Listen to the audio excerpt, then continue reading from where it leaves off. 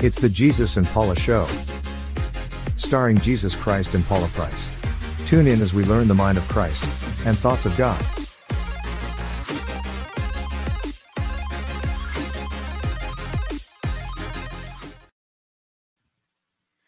Well, good evening and welcome to this week's broadcast of the Jesus and Paula Show. Yay! All right, are we seeing demonic dominoes falling out there in the world? Roe versus Wade. We have even coming out of the Oklahoma sector that has affected many things. The McGirt decision being overturned, which is a huge deal for law enforcement as well as U.S. citizens. If you don't know what that's all about, go look it up. But it's about tribal and non-tribal rights and prosecution and how people can be prosecuted or not prosecuted. It's something that would have a tremendous impact on each and every city that has to deal with that in the States. And so very pleased to see that our Attorney General had worked very relentlessly on the overturning of that decision, John O'Connor.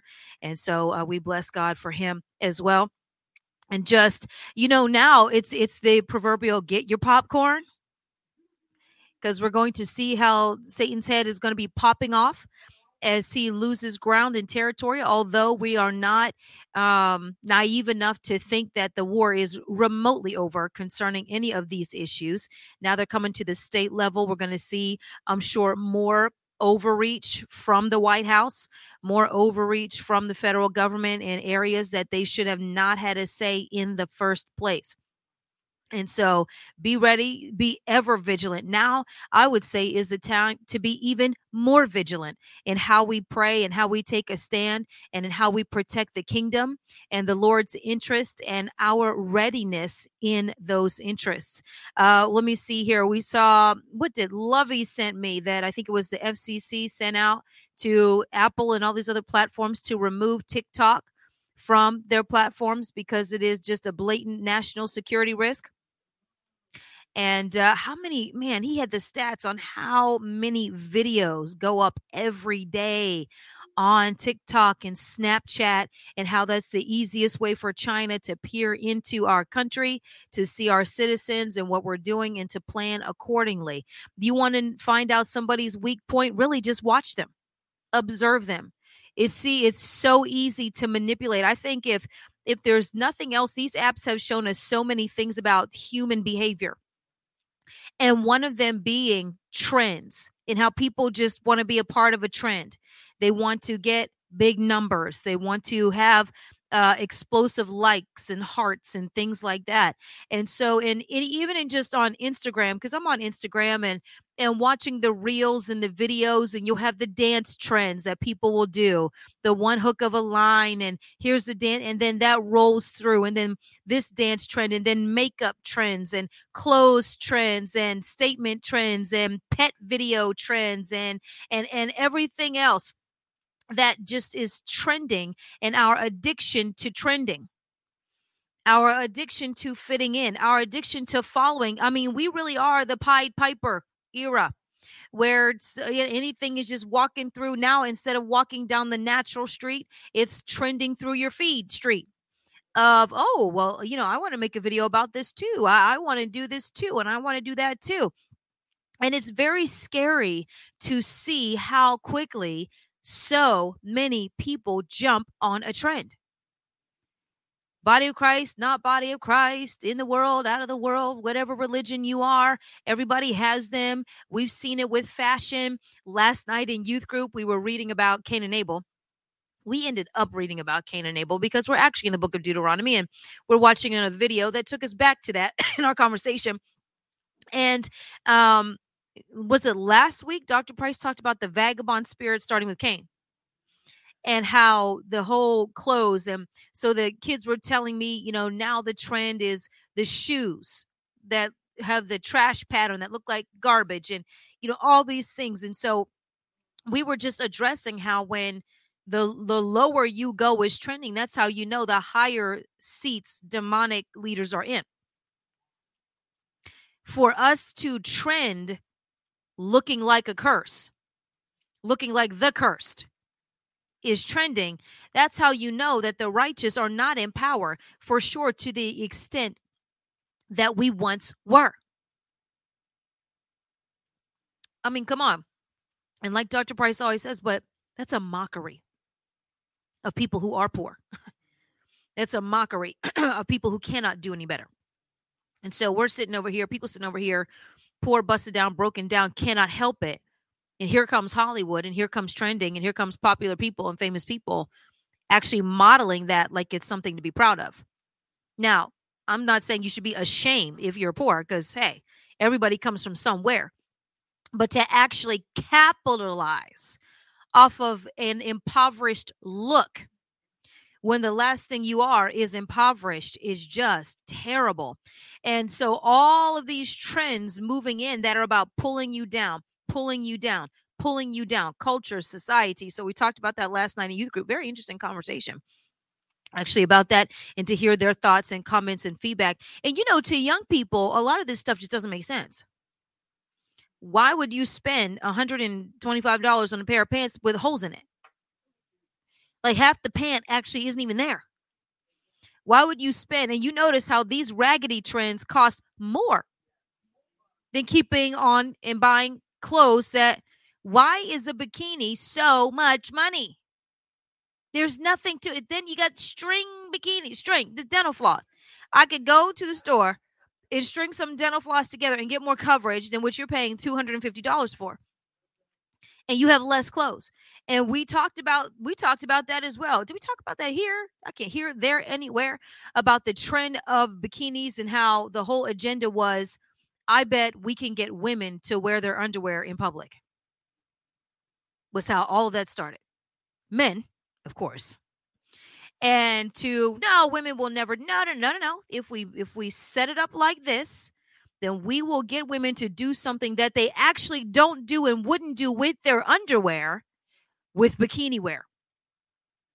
Because somehow we've told ourselves it's a difference because of what the fabric, maybe. And so you have underwear that covers more than bikinis.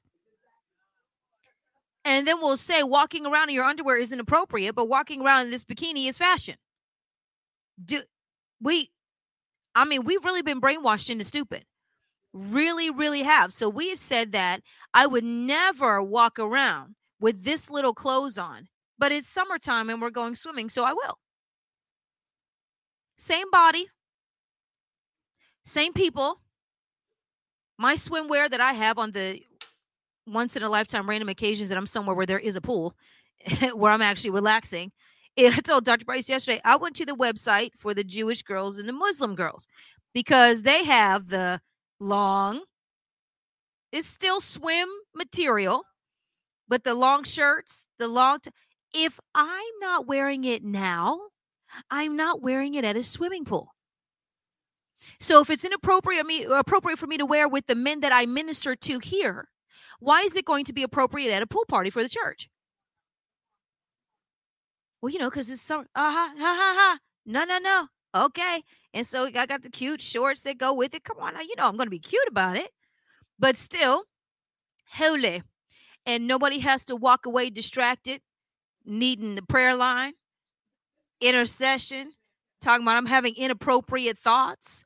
Men walking around with their shirts off, you're still half naked. You're still half naked. And we are so far off the mark of righteousness because we bought into morality. And she's talked about the difference between the two.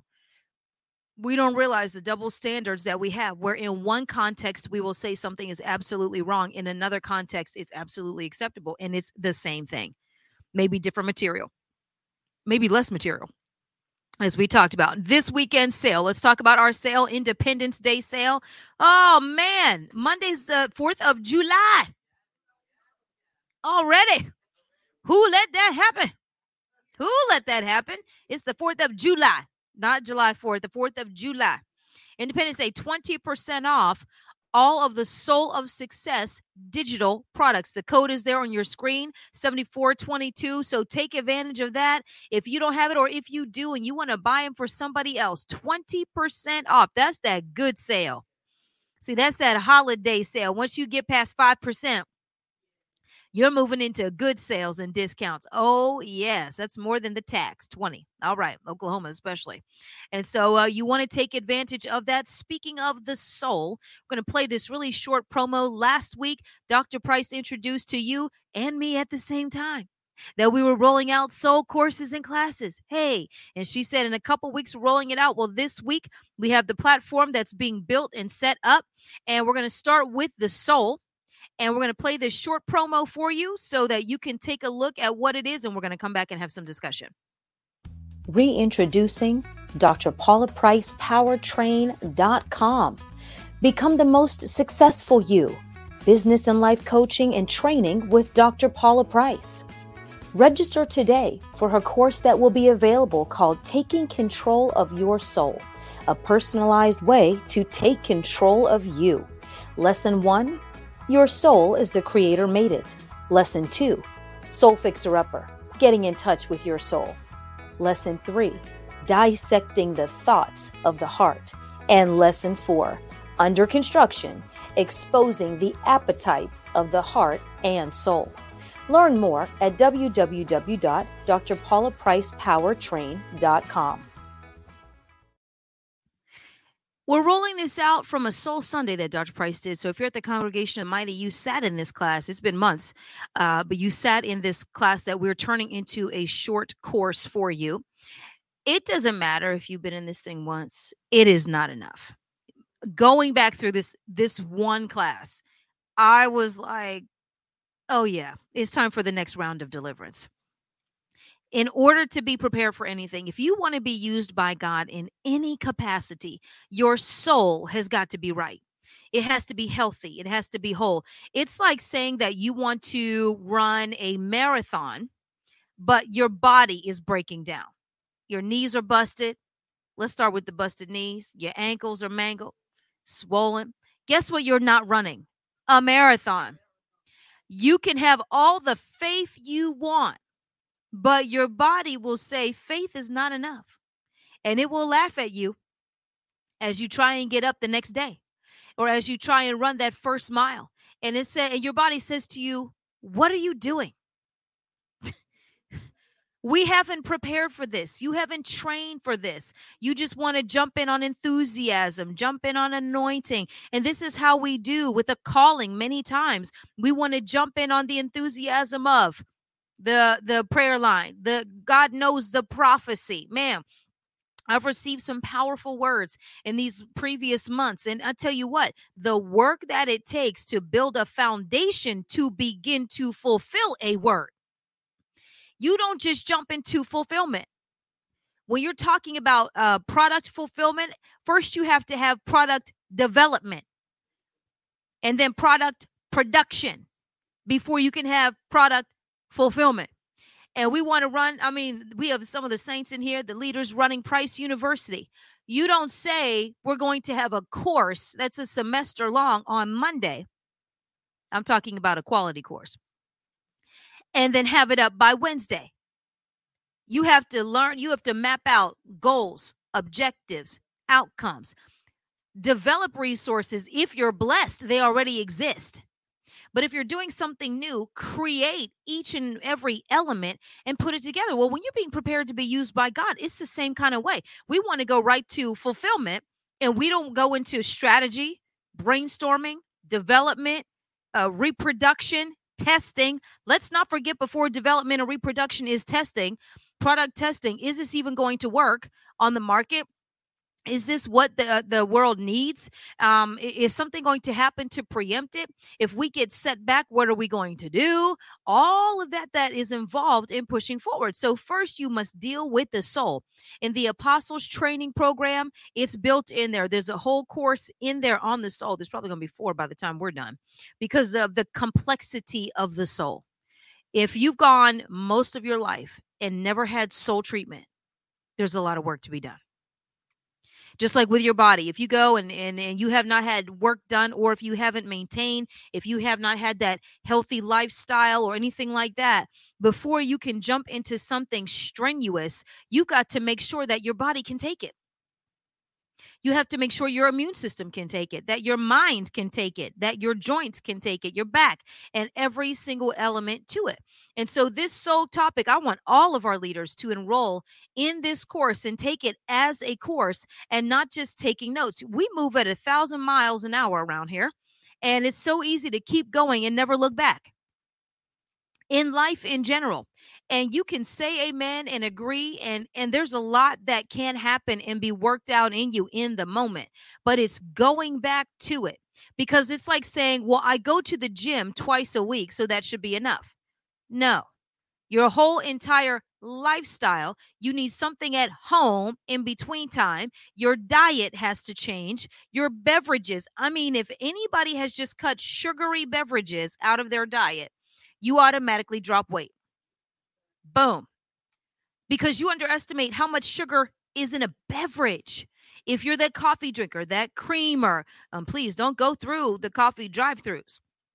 Those specialty drinks are loaded, absolutely loaded and overloaded with sugars and caffeines and all those things. Eliminating one or two key things out of your diet will change the way. In fact, in this, she talks about sugar and giving sugar to your children and how they can't focus, they can't concentrate, they can't think in school. First of all, Pop-Tarts for breakfast, whose idea was that ever? I mean, just you might as well mainline that thing on your way out of the door and just open your mouth and pour the sugar down their throat in some tablespoons versus those kind of sweets. In my house was not that. My house was Wheaties. I mean, Michael Jordan was cool, so at least you could say we want to be like Mike. And you better get your whole grain, better eat your Wheaties. Remember that, Michael Jordan? Better eat your Wheaties. And so, okay, we could get it with Michael Jordan with Wheaties. That's how they got a generation of kids to be healthy, because they put somebody on there that everybody wanted to be like. If I could be like Mike. Okay, and so they put him on there. We talked about him last night in youth group. Can't you tell? All right, and so, at least they did that. My mother was the Cheerios person. She was the cream of wheat, the cocoa wheat, the Farina. You had all this kind of stuff. Ovaltine in the wintertime. If we were really good, we got some Ovaltine. Ooh, because there's some vitamins in that. Because it's chocolate, but because there's Ovaltine. So not that Nestle. No. It's going to be the Ovaltine. Drink water. Mom, my head hurts. She talks about this on there. And Dr. Price said it. I laughed. Mom, my head hurts. Drink water. I don't feel good. Drink water. Everything was drink water. That's all we have in this house. I mean, ginger ale was a treat. Kool-Aid, grandma's house. All right. And so, we had those straight and narrow things, but if you don't have that discipline in your soul, so it's not enough to say that I go to church twice a week. Let's bring it home. It's not enough to say I'm in attendance. That's like saying you go to the gym twice a week. You have your trainer there. You have your minister there who's doing actually a lot of the heavy lifting, steering you. Okay, we're going to do this sermon or message Sunday school, Wednesday night, midweek. Midweek is that midweek visit. You're going to do that quick, whatever, and then be about your business. But that's not enough. It is not enough to only rely on Sunday and Wednesday, because, Wednesday's for the faithful saints. The ones who are like, okay, and then don't add a prayer group to it. Then those are the superstar saints. Like, yes, I'm going to be a part of prayer, intercession, then the prayer call and everything else. And so you need a lifestyle, what we call here your scripturally organic, culturally unmodified lifestyle, in order to not just achieve a goal, but to maintain it. And so with these soul classes, which I'm so excited about, it's about the ability to maintain hitting your goals. Why do people come down to a certain weight and then blow back up? Usually bigger than they were before they started the journey, because they did not have a maintenance plan. And so if you're somebody who has been delivered, anybody been delivered from something, okay? If you've been delivered, look, there's a prophet with the hand all the way up in the back of the room. If you've been delivered, then you need a maintenance plan to see to it that thing doesn't come back around and take you out the next time. It's not enough to say, I've been set free. You have to have a program in place to maintain your freedom, to maintain your liberty, and then to improve and strengthen so you don't end up where you were. Because you know what? When your soul is on lockdown, when your spirit is on lockdown, when you are imprisoned by something, when you're imprisoned, it is so easy to say, man, if I get out of here, I will never be here again. Don't we say it? I will never be here again. But if you truly don't know what got you there, your potential to return, recidivism, is very high. And that's not just in the natural, that is in the spirit realm. So because we remember the agony, we remember the pain, don't we? We remember the frustration. We remember of being in bondage. But if you honestly can't say, especially in honesty, because I did these things, I got here. Not what other people did, not what other people made me. We talked about this last night in youth as well. But taking ownership for how you got yourself, where you landed yourself in whatever addiction, whatever bad relationship, whatever situation, whatever injury to your body. If you're not honest about your role in that, you will eventually end up there again, or really truly never be free. Because you can be not, behind walls and still be bound. People walking around bound every day. This is why they think that suicide is their best way out. And they're just walking around looking like everybody else, looking like they're having a great time, planning their exit from the planet. And so in this, I love lesson 1, your soul is a creator made it. Lesson 2, soul fixer upper, getting you in touch with your soul is so essential. And then 3, dissecting the thoughts of the heart. Anybody ever have dissecting in science? You need a stomach to dissect. You need to have the stomach for it, don't you? You need to have the stomach to cut something open that was once alive and examine how it died, why it died, or how it lived. And how you can keep the thing like that alive. So you have to have a stomach for dissection. See, a lot of people don't have the stomach to truly dissect their own soul or let God do it. They really don't. So I like that lesson that part she taught on dissecting the thoughts of the heart, because she went in and began to slice and dice what's really going on, the thoughts and the intents of the heart.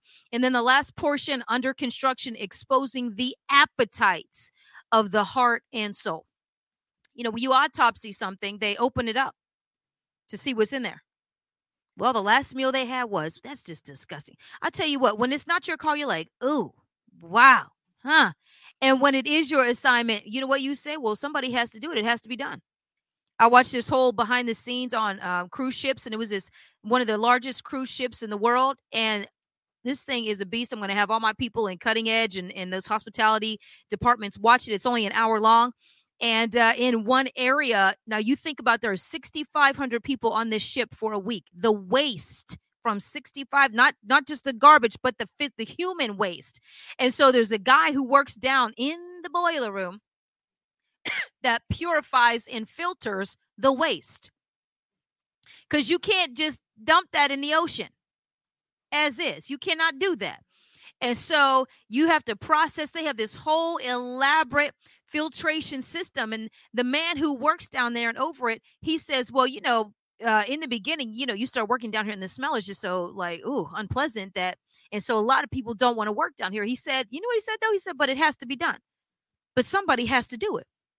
Somebody has to purify the filth so that, one, we can have these amazing cruises. And then by the time they purified it, it looked as clean as the purified water that they gave people. So they were actually able to use some of it as a cooling system for the engines. And then the rest they got rid of once they got into port. Appropriately, they got rid of that. But to hear him say, oh, but somebody has to deal with this. Somebody has to deal with the waste. It has to be somebody's job. And really counted it, he took great pride in which you should, because that's nasty, in his ability to sanctify and purify what was unclean. And so in dealing with our soul, it's easy to be like oh, no, I can't change a dirty diaper. Oh, no, I don't want to. And so we constantly want to avoid everything stinky and smelly about us and just keep moving. But everybody else is reacting to the stench in our soul. Such a cute baby. You walk up to that baby, you're like, whoo, where's mommy? When they change you, come back to me. You can't even see the cute on the baby anymore because the smell is so bad. You're like, ooh, and we have some soul stench. We have the dirty diapers in the soul that must be changed. And at some point, when your baby has too many exploding diapers, you're like, there's a problem somewhere in the system. There's a problem. And so I love these soul classes. The soul clinic is now open. You can begin to register tomorrow for the course, and the course will be open July. Wow, June is almost over. By July 10th, but you'll have early registration where you can register, actually gain access to the course, and then it will be fully open in just less than 2 weeks. And so we have got to do the soul work. We have got to say, "Ooh, my diaper." Or, now as adults, your stomach starts acting funny and you're like, "Excuse me. I have to step out for just a moment and go, I'm getting all the warning signs that an explosion is about to happen and it won't be pretty." In our building, let me talk about our building. We have all kinds of bathrooms around here. And there's a designated bathroom that people go way over on the other side of the upstairs when they have to go. So over here, we just go. But when saints have to go, they go. They have the I have to go walk, and they go to that part and to those bathrooms over there. You know what everybody over here says? Thank you. And one day it'll be us next, because if your business is working properly, it should be happening. So this is normal. Like elimination is normal. Waste buildup is normal. So soul poo is normal, which is why you need the cleanse and the detox, but not just the cleanse and the detox, because I think too many times we stop there. You've got to put back in the right bacteria. You have to replace and find out why certain things stay upset in order to, and then when you stay in chronic upset, you have to go see a specialist. And we call Dr. Price the soulologist, the soul specialist. But also, we also know that when we're toxic, then all of our abilities, we can't think. We can't make decisions. Can't we forget remember anything. So our excellence and our essences are completely compromised, if not disrupted, because we have all of this toxicity pretending to be reality. And so right now, that's what the Soul Clinic is that because there are things that you should have won, you should have done well, you should have had control over, or it shouldn't have happened. Yeah. You have all of that and you don't know why. But remember, the body is the literal physical imagery of the soul. But the soul is how the body receives everything that it gives. And today is so interesting that we're there. We're there because we get an opportunity to talk about it. Now, while I'm talking today, I just wanted to encourage you all, while you're there, to begin to post your questions and whatever. Some of you all post comments, and bless your heart, But if you have a question or that you want me to answer, or an issue that you want to hear me speak on, post it. Tell me. I'm very interested in meeting. This is the Soul Clinic. We're still in clinic. So, we're focusing not so much on the prophecy aspect, although the way it works, they end up being synonymous. But this is the Soul Clinic. That means things you want to get fixed, you want to work on, you want to have addressed, things that you don't know. We have long since come away from the belief that people don't want truth or don't want righteousness, because that's not as accurate as it has been promoted over the last several decades. Satan says the truth hurts. Most people say so does a toothache. That doesn't mean I don't go to the dentist. And when the dentist tells me he's going to take out my teeth, then I'm going to suffer that hurt to get truthfully good teeth, a truthfully healthy mouth. So I found out more and more saints want to know. The soul clinics are so powerful, and I know she's done a superb job of explaining it. But what makes them so powerful is that they put your life back into your control. Yes. Because many of the things that happen to you, by the time you're notified by your soul, by your psyche, that it's in work or in effect, you're already suffering the consequences. But what if you can roll back and find out where it is as a seed, where it is as a germ, this germ that you know is going to grow up. There are a lot of times that your soul is telling you through dreams. It's telling you through what seems like incidents or oddities and anomalies that something is amiss. See, because your soul's triggers are not the same as your body's trigger, although they work together in tandem. You're going to appreciate these sessions because you're going to find out how to restore your soul by moving it from distress to success, and how doing so will put you on the path of lifelong liberty. So I want to say that again because I want you to understand why we're doing this. The soul sessions will teach you how to restore your soul. Number 1, soul restitution. Number 2, distress to success. And number 3, lifelong liberty. I don't know about you, but I think that is an amazing. Well, I mean, we would have loved to have had that. Wouldn't you would love to have that? Yes. So, and the big part, the big reward is that it's in your hands. It's in your power. Once you understand how the Maker made your soul to function, because that's our uniqueness. Our uniqueness is learning and treating your soul as the Maker made it, not as his degenerates and rejects transformed it. Right. Much of this, you have no idea how you are not letting the Maker heal your soul. If you're in yoga, then you're in Buddhism. So you're not operating according to Christ, you're operating according to what Christ cursed and defeated. So you are wondering why you're saying, well, I'll just say prayers. It's really interesting because how people are taught to think. I'll just say the prayers I'll say the Psalms, even though I'm doing Buddha yoga. Do you understand what that means? You understand that even if you're naive and ignorant about the steward and the supervisor or the prevailing spirit over that thing, the prince over it knows that it's them. They don't care. That's like you all putting tattoos on your body. Well, I'll just put Christian tattoos. No. Christ didn't invent tattoos for the body. So you're working Satan's maneuvers. You're working Satan's implements and instruments under the guise of Christianity. So the seduction is the guise. Right.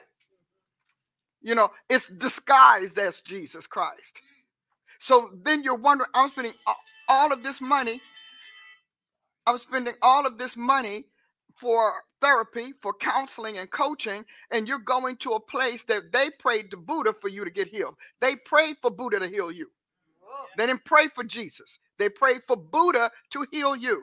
They prayed for Brahma to heal you. They prayed for Allah to heal you. They just put Christian language and Christian labels and taglines on it. But you understand, in the spirit realm, they don't have any such confusion. Those that 1/3 angels that fell from the sky, they know they left Jesus Christ. They know they are fallen, but they know they fell as traitors. And they fell as instigators. And they fell as infestors and infectors. So you have to understand this. That is why Prophecy Clinic is essential, because you've been told it doesn't matter. Let me tell you something. It matters whether or not you put on a particular lotion that someone else finds wonderful if you're allergic to it. Surely does. It matters. Doesn't it matter? So now you just got out of your shower, you are dry skinned, you ran out of your lotion, and guess what you're going to do? You're going to do without lotion because you know your friend's product is an allergen for you. See, there are a lot of lies that when we take out the human element, you can make any lie fly on print. That's why they do it. But when you start having the person that created it, so you're sitting there, you're in the field, and you're allergic to peanuts, and you all are stranded, and you cannot get to food. Guess what? You won't eat because it's 6 in one hand, half a dozen in the other. Right. Death is awaiting. Right. So you can suffer starvation to prolong your existence. See, these are the way Jesus, what? Mind of Christ, thoughts of God. So this is how Jesus views it. So what would a man give for your soul? That's the peanut analogy. What will you do? If you gain the whole world and they gave you 3 days to live, does it matter? The best you can do is pass out the inheritance. So when we start talking about the prophet and how prophets have to think, Jesus came as a prophet. I need you to hear me. He came as the messianic prophet. He came as the redemptive prophet. He came as the founder of the prophetic. He came as the creator of all prophet vessels and vehicles. And nonetheless, he came as the starter. He came as the alpha prophet, so that he can be the omega prophet. Now, how do we know that? Because he talks in the book of Revelations about how much he's vindicating the prophets. He mentions the prophets. Rejoice, you prophets. Rejoice, you who died for the... Rejoice. We hear people, when I talk about the prophetic, apostolic and prophetic, being compared, the two, 1 Corinthians 28 with Ephesians 4:11, when we look at it, well, interestingly enough, Revelation 18:20 confirms that. Rejoice, you apostles and prophets, for the Lord has avenged you. He didn't say he was avenging all of the others. He's avenging the others as saints. He's avenging apostles and prophets as scriptures authoring mantles.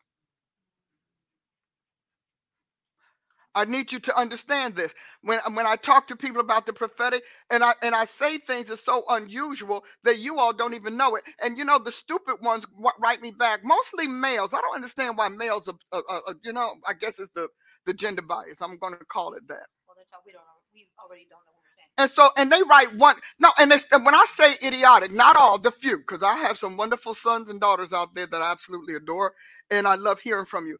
But they'll write me things like, this is all. I'm like, but you don't even say why. All you can say is your male ego is offended because a woman's intelligence blew your mind. Oh, we got a bell already. Indeed. Because you have been told that it's been all about your gender and your hormone. This is not a testosterone issue. We don't have a testosterone theology. Nor do we have an estrogen one. So we're going to talk about that. But when you write that stuff, and I thought to myself, now God, that's stupid. That is stupid. And I look at them and I say, yeah, well, somebody looking, yeah, okay. We're going to roll with that. But you need to understand where God is. Jesus came as the prophet of prophets, the maker of prophets, the creator of prophets, the author of prophecy, the author of prophecy, the author of prophecy, the author, not your heart, not your gift, not your intuition, not your instincts, not your sensing. He came as the author of prophecy. Author and finisher of our faith mean prophet and apostle. Prophet, the whole Old Testament is prophet. Prophet, prophet, prophet. I know they broke it down in the wisdom book, but that was people who were snatching it from the prophets. Because wisdom calls prophets and apostles. Mm-hmm. So the entire Old Testament is about the soul, because that's what fell in the... I got hit a bell, girl. I can't find it. Okay. Thank you. Appreciate you. Okay, she gave me 3. 1 for the Father, Son, and the Holy Ghost. We don't fracture the Godhead. So I need you to hear this, because today is going to be quite interesting and intriguing. So from Genesis to Malachi, because Zechariah is in front of it, it's about the soul. And when you're dealing with a prophet, it's about the soul. And it's very interesting that prophets don't have psychology degrees, or in our case, soulology degrees in the name of that office, when that is the mantle, the office that started it all. I will keep saying it. My team is keeping up with me on this. God bless them. And I will keep saying it, that Abel according to the maker of prophets and the author of prophecy, Jesus calls a prophet. And he was killed by his brother, his elder brother, because he picked up what his father rejected. That is the intermediary between God and his creation, between God and humanity. I want you to think about that. Just think about it. So in Genesis, we just conclude, I don't know if they edited or not, because, we had a lot of folk tampering with scripture to try to keep us from being, born again and then redeemed and then, raptured. It could happen, it did. So when you think about this, Cain killed Abel not over fruits and veggies. He killed Abel because the younger made the older his servant. God caused the older to serve the younger. And we see that pattern throughout Scripture. So Cain, who was the firstborn of the wicked one, Satan's firstborn in the flesh on earth. Somebody, y'all shed a boat. I need to go hit. Let me hit a bell. I got a bell. Come on here. Cain, hear me. Cain is Satan's firstborn in the flesh. Eve knew it. Now, how she knew the difference, I mean, that's a good roundtable discussion. But Eve knew that Cain belonged to Satan. Somehow, that principle became a pillar in family line generations. Because we see when Israel is brought out of Egypt, God claims the firstborn. Right. And he says the firstborn belongs to. I need you to hear that. Said everything that opens the womb is holy to the Lord. So all your firstborns belong to God, which is why Satan works hard to be the one that steals a woman's virginity and to impregnate her first. That's all. It's very important for you to recognize that, because that is a garden principle that has become a creation pillar. So your firstborn, so if you don't lift up your firstborn to the Lord,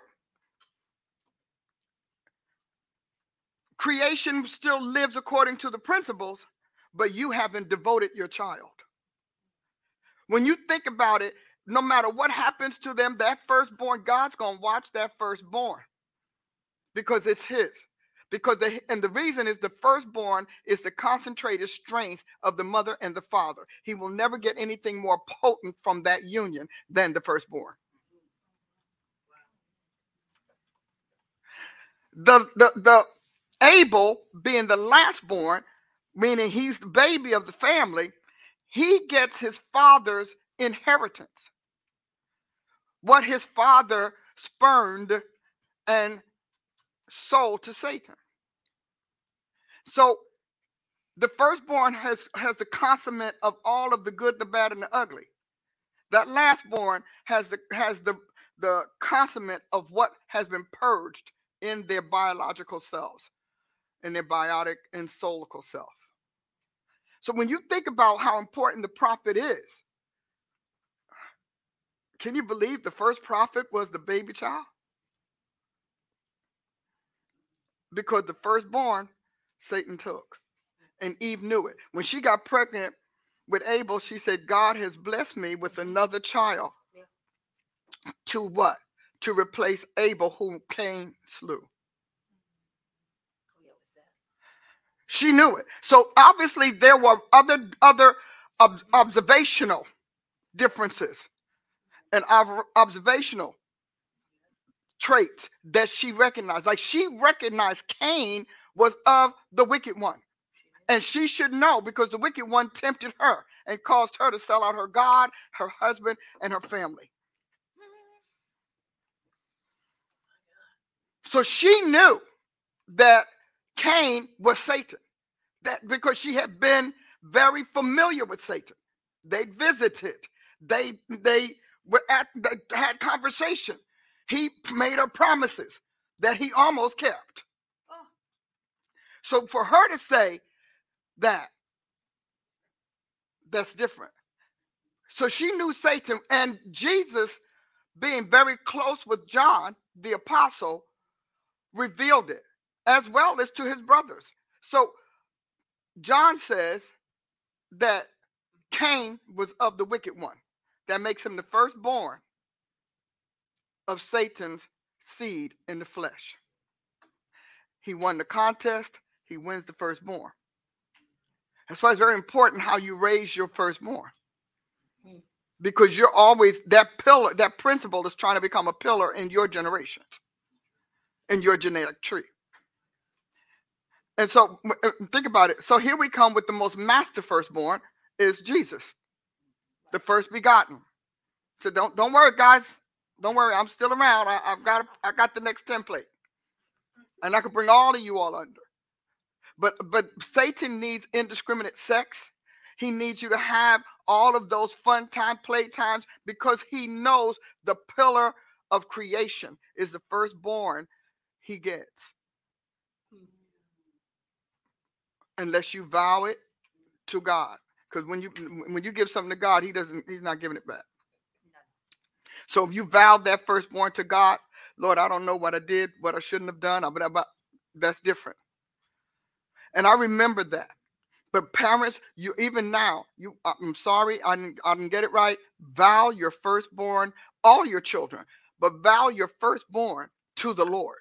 If you're pregnant, you're trying to get pregnant, you want to be pregnant, you have to vow that firstborn to God. See, because if you give it to him, then God means I'm going to get it. When Hannah said, I don't care if I keep this child or not. Right. What I need to know is that I can conceive and contribute a life to the Lord. Yes. She said, so if he wants it, he can have the firstborn and I will still be childless. God said, oh, you gave me the firstborn? Good. I'll take that one and I'm going to give you 5 more. Okay, as long as I get my 5, I'm going to give you all of those other ones.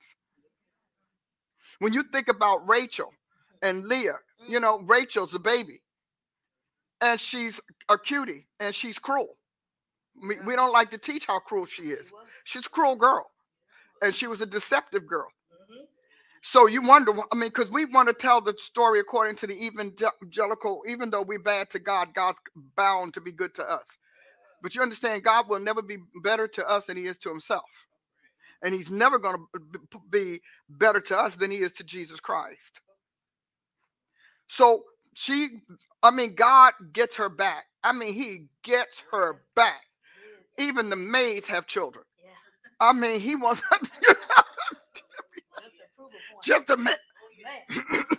The maids popping them out. Everybody popping them out for her. She is hot because I'm cute, because cute women think that their cuteness impresses God. See, God is not, he's not a doting father over your cuteness. God is about righteousness. He's about purpose and destiny. And he watched Leah. Come on. Her husband barely wanted to sleep with her, but it didn't matter because every time he did, she was pregnant. She ended up having more kids. I'm telling you, more kids than her sister. Then when that's done, the maids had to pick it up. Right. So that it ends up that 10 lives are credited to Leah and 2 to Rachel, no matter how deeply her husband loved her. And there's no way in the world for Leah to be ignored because, she gave him all these children.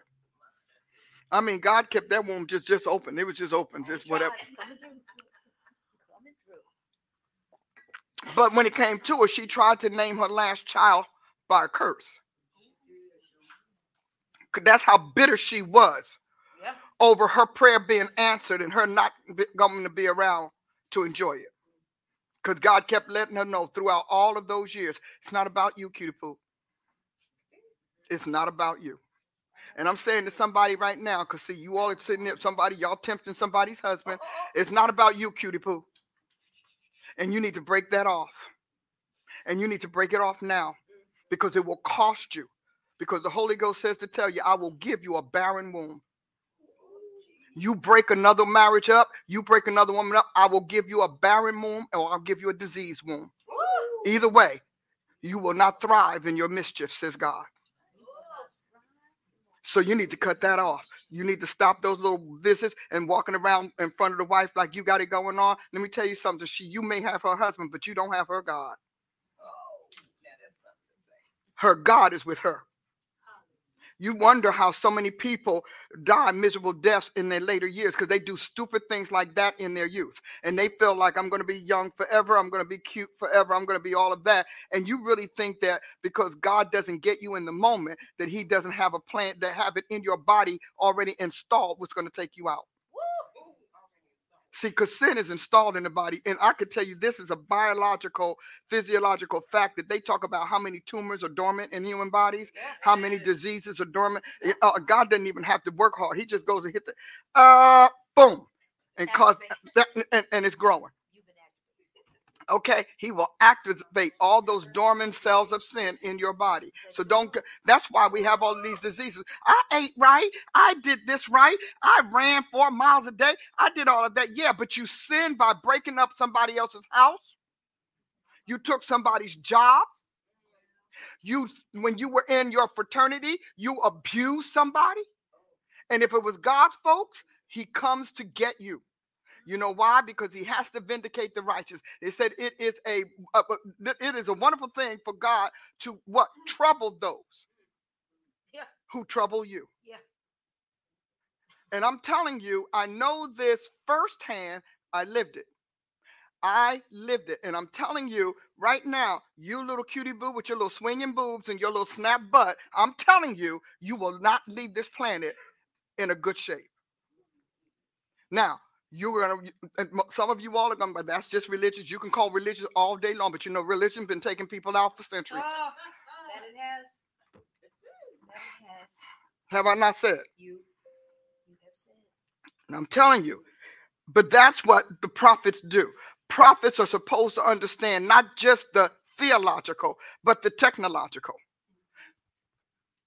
Not just the textual. I want you to hear that, but the cellulation. Because every word of God is full of life. One day when I finish my class on the word, the way God really does it, we're going to follow that. So we're going to walk on in Prophecy Clinic. Why? Because God starts everything with a prophet. We see that by Abel. He literally, while Cain was walking around, I'm big man, I'm this and that, God was building Abel's body to establish the prophetic in the earth. See, we have that inheritance. We have that. That is our legacy, guys. The prophetic is our legacy.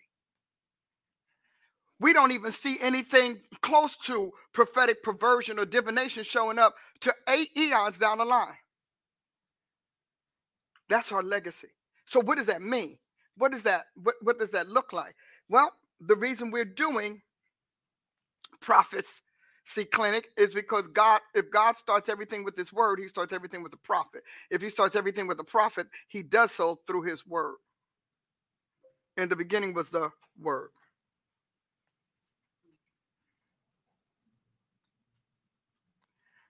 So this is a class that I have, I don't know, did like 8 years ago, and just waiting, but just to show you, this is how long God has been. I used to say incubating. I'm now saying cellulating this in me because the word became flesh. When I can bring it out, when you can bring it out, this the word becoming flesh. Is John 1:14 in action, in effect.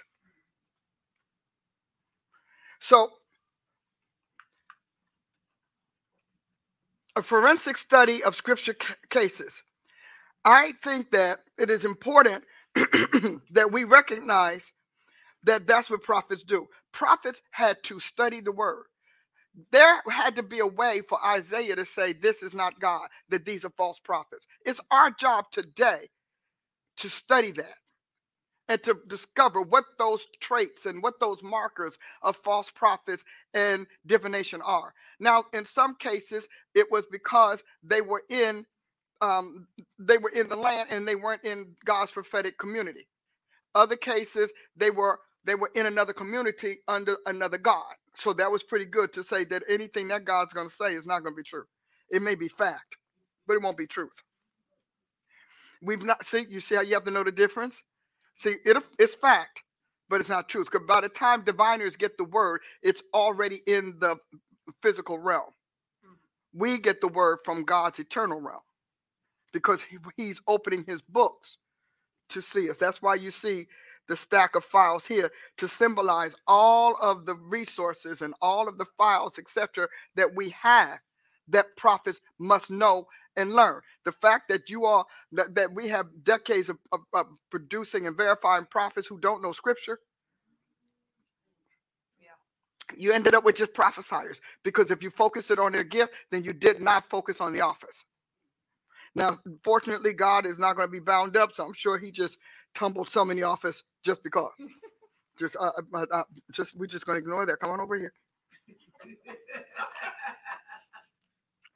Let's just get you right on over here. So look at this. Online English dictionary.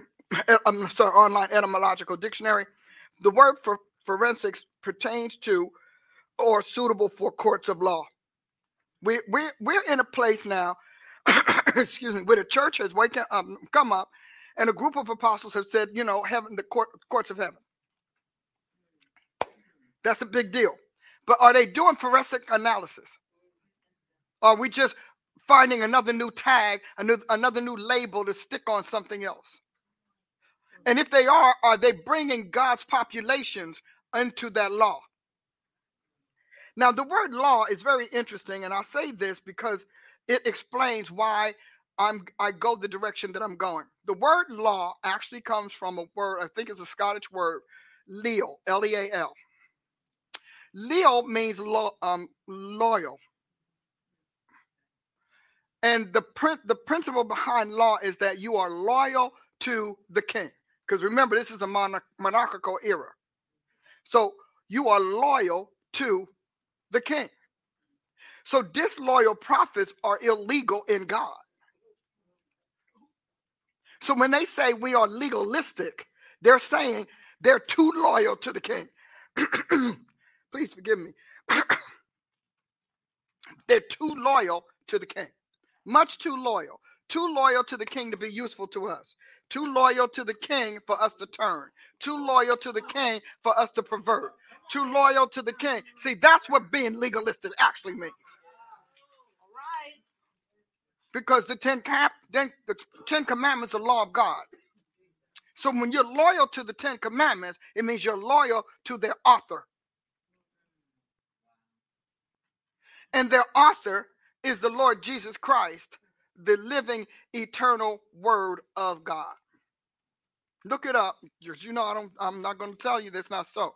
So when you think about that, and down the line, as you study this etymology, it ends up being the king, law lex, king rex for reigning or regal. So you cannot call yourself a sovereign if you have no lex, no law. If you're lawless, then and you really can't be in position without a higher authority putting you there, because all authority is derived and delegated. So you cannot say, I'm sitting in this office and you have no authority over your head. The big deal about our nation is that our authority is the Constitution. Right. And the Supreme Court are literal guards and governors, as well as forensic analyzers of the Constitution, not just in effect, in people, in life. Because the word Constitution started by explaining or defining a particular composition of a human being. And based on that composition, an ideology was born that said anybody that's going to keep our country going, keep our country alive, keep our country in power, has to have the minimum of these constituents. Constituents started out being biologic. biotic. And then we wrote it down. So it's kind of like going to your doctor and they said, we're going to do a battery of tests. And so they give you injections and they take your blood. They test all of your fluids. They then photograph your organs. They analyze them. They do all of that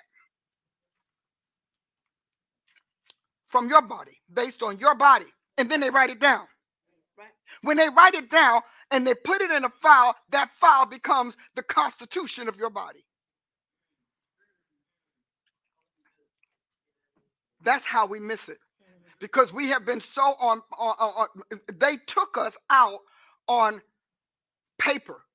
They took the church out on paper. The paper that we are governed by is the actual, anatomical, neurological, physiological composition of the Lord Jesus Christ, the God who became flesh. We are his body. So when heaven does its forensic sweep and it scans and all of that, it's looking for this body that has become its template and the consciousness that's its model. See, people say, well, what is the church? I don't know what the church is. Ask me. Nobody asked me that. I'm sure. Ask me. Okay? Because the truth of the matter is the reason that these pastors have lost it is because they stayed in the text too long. And they stayed in the text long enough to lose perspective on the context. And so when the context became vague, they began to discredit and spurn the content. When the content no longer spoke to them, they began to decompose the constitution of the Godhead. Christ in you, the hope of glory. So if we're going to fix this, we've got to go back to the whole thing that a doctor does or a physician will do when they're trying to find out what you're made of, where your strengths are, how you are, what are your organs doing? What are the organs of Christ doing? What are his muscles doing? What's going on in that marrow? There's a reason why he chose marrow, joint and marrow. What's going on in that marrow? That new birth marrow. So until we can get there, which is a bit, we cannot get here. I don't have a problem with I told you, God is, I don't care how many people tell you otherwise, God is getting ready to put apostles and prophets over pastors, over his church. Why? Because they began his church. People want to sit there and talk about it. Well, the pastors are all upset and they try. Hold on. Aren't you the venom that made this happen? I'm all for being homeopathic, but come on here. This is the poison that did it. But, and it was based on lack of knowledge. A lot of people inherited this naivety, this ignorance. They inherited it from their mentors who turned. So you didn't turn, but you did pass it on. And they left you with this template. So this is not a criticism, but God is not about whether or not he's favored or whatever. He's in recover my body, recover my world mode. That's his mindset. Mind of Christ, let's get it back. Thoughts of God, let's do it this way.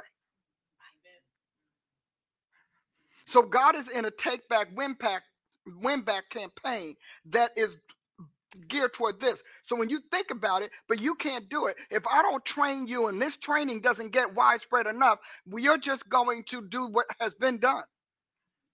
And you're going to go back to all of the old vanguards and the old paragons who did not leave us strong successors that would prevent us from being in this place. You realize that Donald Trump was beat up by churches because churches don't know God. Because if you knew God, and you can't do it if you don't know the word. So you sitting in church, got your word scripts, your little clip art, your little clip, everything, but you don't have Bible. You got scripture chips and scripture tips.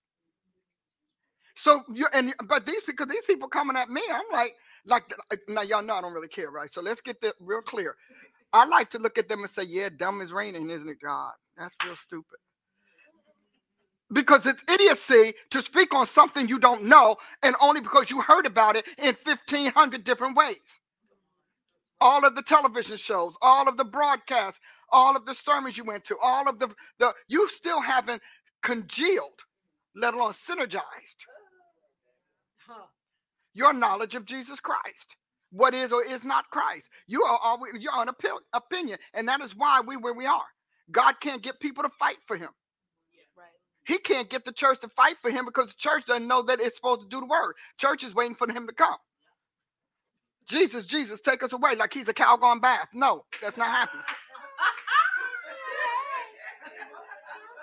Take me away. Ooh, the mothership is coming for us.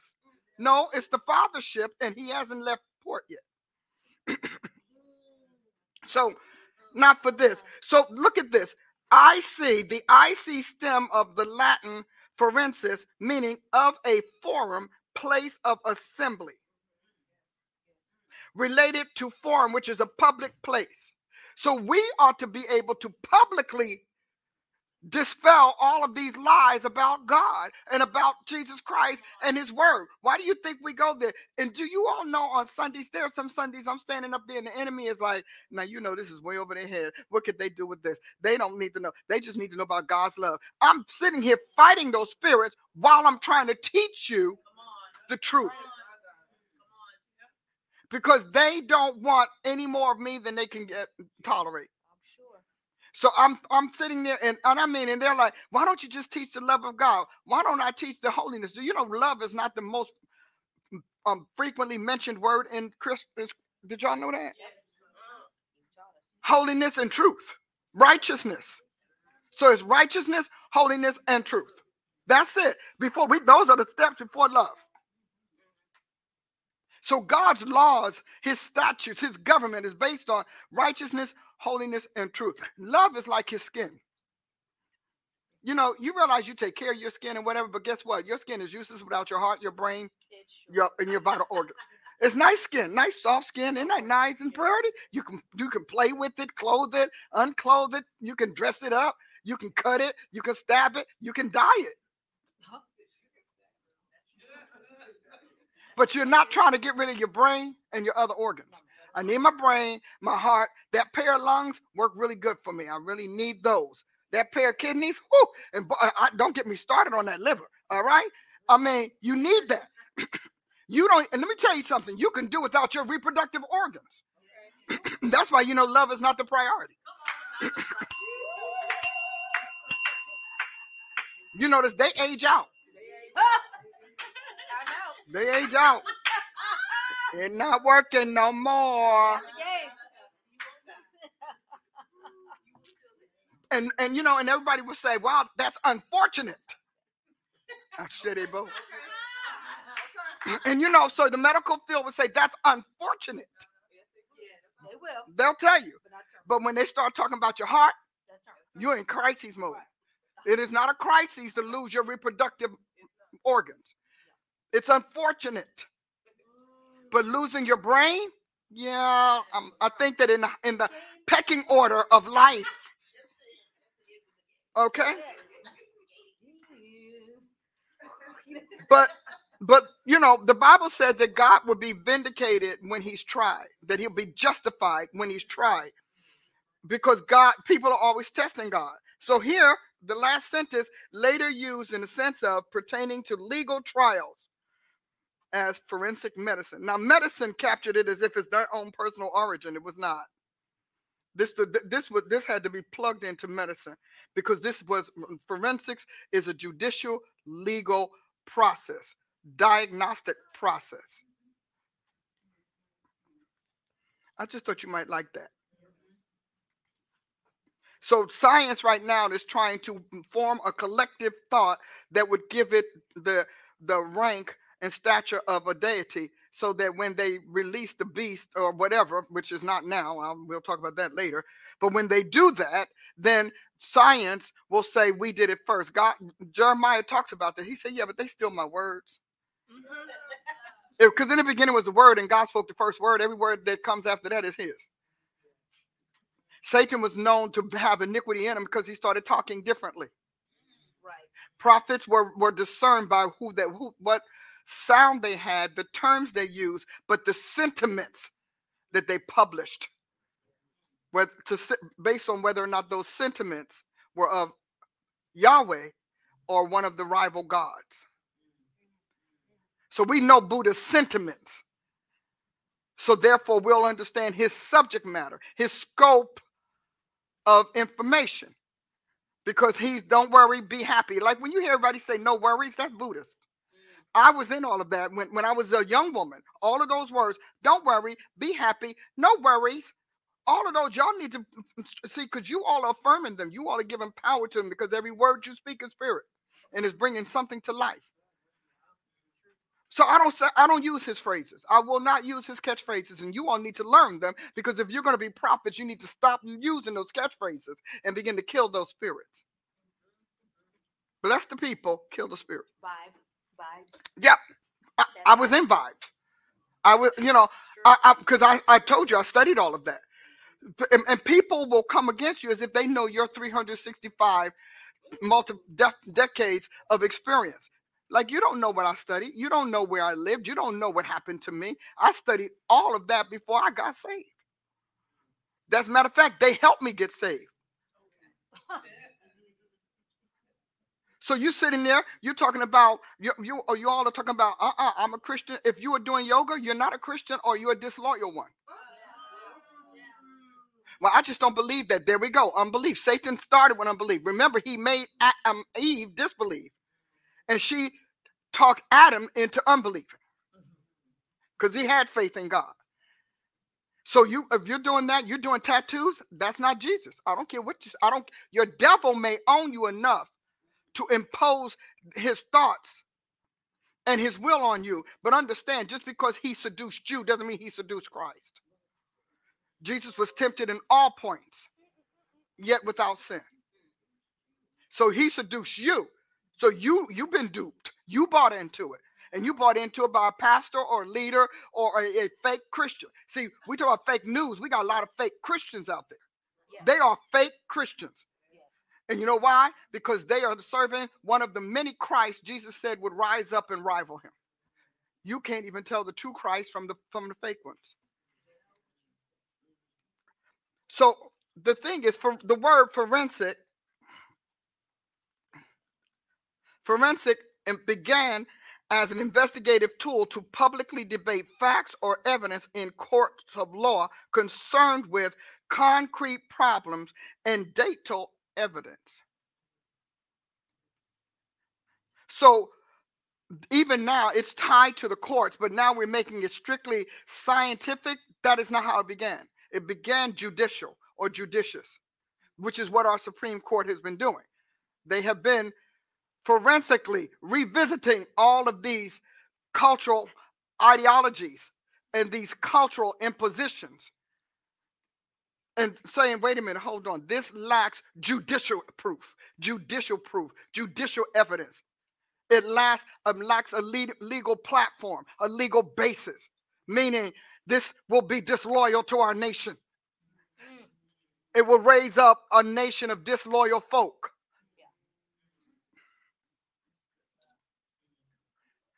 So now let's look at what we're talking about, examining prophecy classes. These are some of the things that you're looking at. We're looking at events, defenses, projects, states of affairs, all of this. This is a prophet's world. This is a prophecy's domain. It is your job to find the true and the false, to sift this and to decide Jesus Christ. It is what apostles exist to do from heaven down. You understand that the law of Moses came down to earth. It was not on earth. Came down. The 10 Commandments came down to earth. And it started with Abraham's sperm coming from God to Abraham. We're looking at briefings and incidents. When these prophets are like, what does a prophet do when they're not prophesying? This. so that they can prophesy accurately, precisely, and relevant, that their words will be pertinent to what the Holy Ghost is bringing on the planet. Okay, so and all of these should be a readiness curriculum. So let's look at this. This is very important. John 6:63, words out of Jesus' mouth. It is the spirit that quickeneth. The flesh profits nothing. The words that I speak unto you, they are spirit and they are life. Or they are the spirit that gives life, because it is the spirit that gives life. The flesh profits nothing. So think about it. You're a prophet. You're an apostle. You're a three-folder or a five-folder. And this is the foundation. This premise is the literal foundation that anchors the effects of your prophecies. The spirit quickens. The flesh profits nothing. You're like, well, yeah, but I don't read like that. Okay, so humanity was made on day 6 in God's creation log. And then in Christ, not on earth. Now, future generations would have been like that, but instead the fall caused humanity to be now of the flesh of humanity to come from earth. But it did anyway. Remember, day 6, they're in God. They're what we would call aliens. They've not been deposited on earth, let alone put in a body. This is very, very important. So Jesus is telling you how he did it. Day 8, the first day of the week, the second week, day 8, he comes and he makes the human body. Now, I keep telling you this because this needs to be literally the vascularity of the prophet's wisdom and knowledge. So he makes the human body. And when he does, he breathes into the nostrils his breath. Now, see, his breath.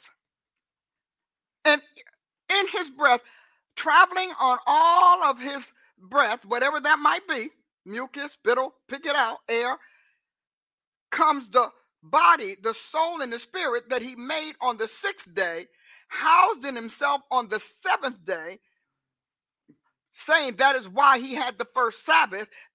All of that comes into the body. Until then, the body is a corpse. Pretty cool. Remember we talked about how pretty the skin is? That pretty skin, isn't that nice? But it's a corpse. It's not moving. It is a literally fleshly mannequin. Looking good.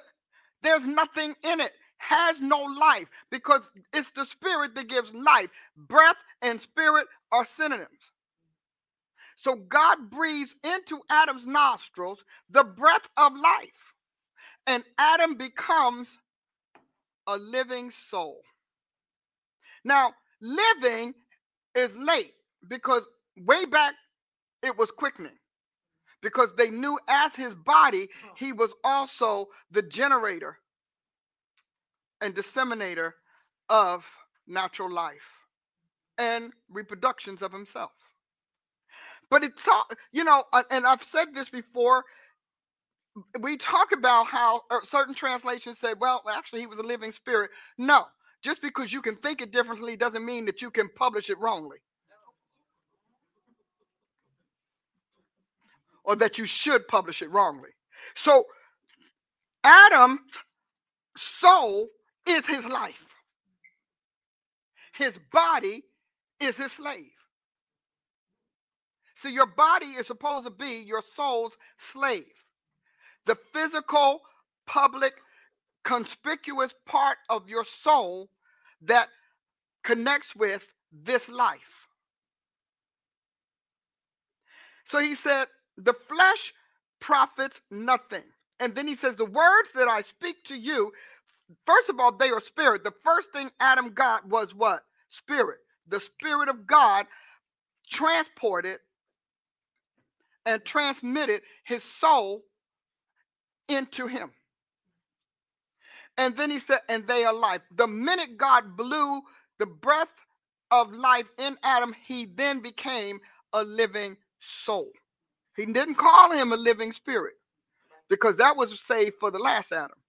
So we can talk about, well, did God really know? I mean, was he sure? Yeah, he was pretty sure. Now, in addition to that, from that point onward, the prophets write, and from Psalm 40, verse 7, and then Psalm 10:7, which I think is just really interesting. He must have fun doing that one. Then said I, lo, I come, in the volume of the book it is written of me, to do your will, O God. That is why God made man. You have people, why are we on the earth? To do the will of your maker. Yeah, well, how am I supposed to know what that is? Find it out. You didn't know how to teach school, you found it out. You didn't know how to become a lawyer, you found it out. Didn't know how to be a doctor, you found it out. Didn't know how to be a politician or public official, you found it out. So if it's that important to you, find it out. Instead of walking around talking about, I don't believe it because I haven't discovered it. When people say, I was watching them show, well, I just don't happen to believe. You mean to tell me that Jesus talks to you from the sky? Stupid girl, your satellite talks to you from the sky. Satellites are talking to us all day long. Stupid girl. So you understand that you can tell people your dreams and can't prove you had them. Prove to me you had a dream. That's true. I have dreamed a dream. Prove to me you had a dream. I'm all day long waiting. Tell me. Well, because I know what a dream is. Why do you know what a dream is? Well, I just know. Yeah, the same way you can't prove you had a dream, and yet you take it by faith that it was a dream, and it was yours, and it was given to you, and you don't care from where it originated. You don't. You don't care. So as far as we're concerned, what if I told you dreams didn't exist? There's no such thing as dreams. Anywhere. In any person, in any generation, in any population, there's no such thing as dreams. Dreams. You know what you're going to do? You're going to fight like crazy to prove to me that dreams exist. Right. Why? Because you're having them. Well, I say to you today, I'm going to fight like crazy to tell you there's a God. Why? Because I am working with him. My God and I are working, and he's talking to me. Now, you want me to believe your dreams that you don't know anything about, can't even explain them, are talking to you, telling you to do this and that, but I can't stand to say God is. You understand? The most profound and enjoyable, as well as the most enigmatic things in creation, have no physical complex or template. They have to come from us, and they are by faith. By faith, you say dreams exist. By faith, you have to tell me you had a vision. And it's up to me to believe whether or not you really had a vision. Right. And depending on my personal incentive, I'll accept it or not. So until you can tell me how people dream, how many books do we have? Key in the internet, how many times the word dream comes up? Talk to me. Well, I don't believe we have a soul, yet you believe you have a dream. You see how stupid can be? Stupid comes for stupid to become stupider. You looked it up? How many billions? Almost 5. 5.62 seconds. 5 billion times dream comes up. Key and vision. See, one thing I do like about today's the data gathering. So 5 billion times dreams have been, and nobody can prove that they had the dream. You can't prove it. Well, I got it because I wrote it down. Well, Jesus wrote down the scriptures. You don't believe those? Over 5 billion. 5 billion times. Now, look, do two more. God and Jesus.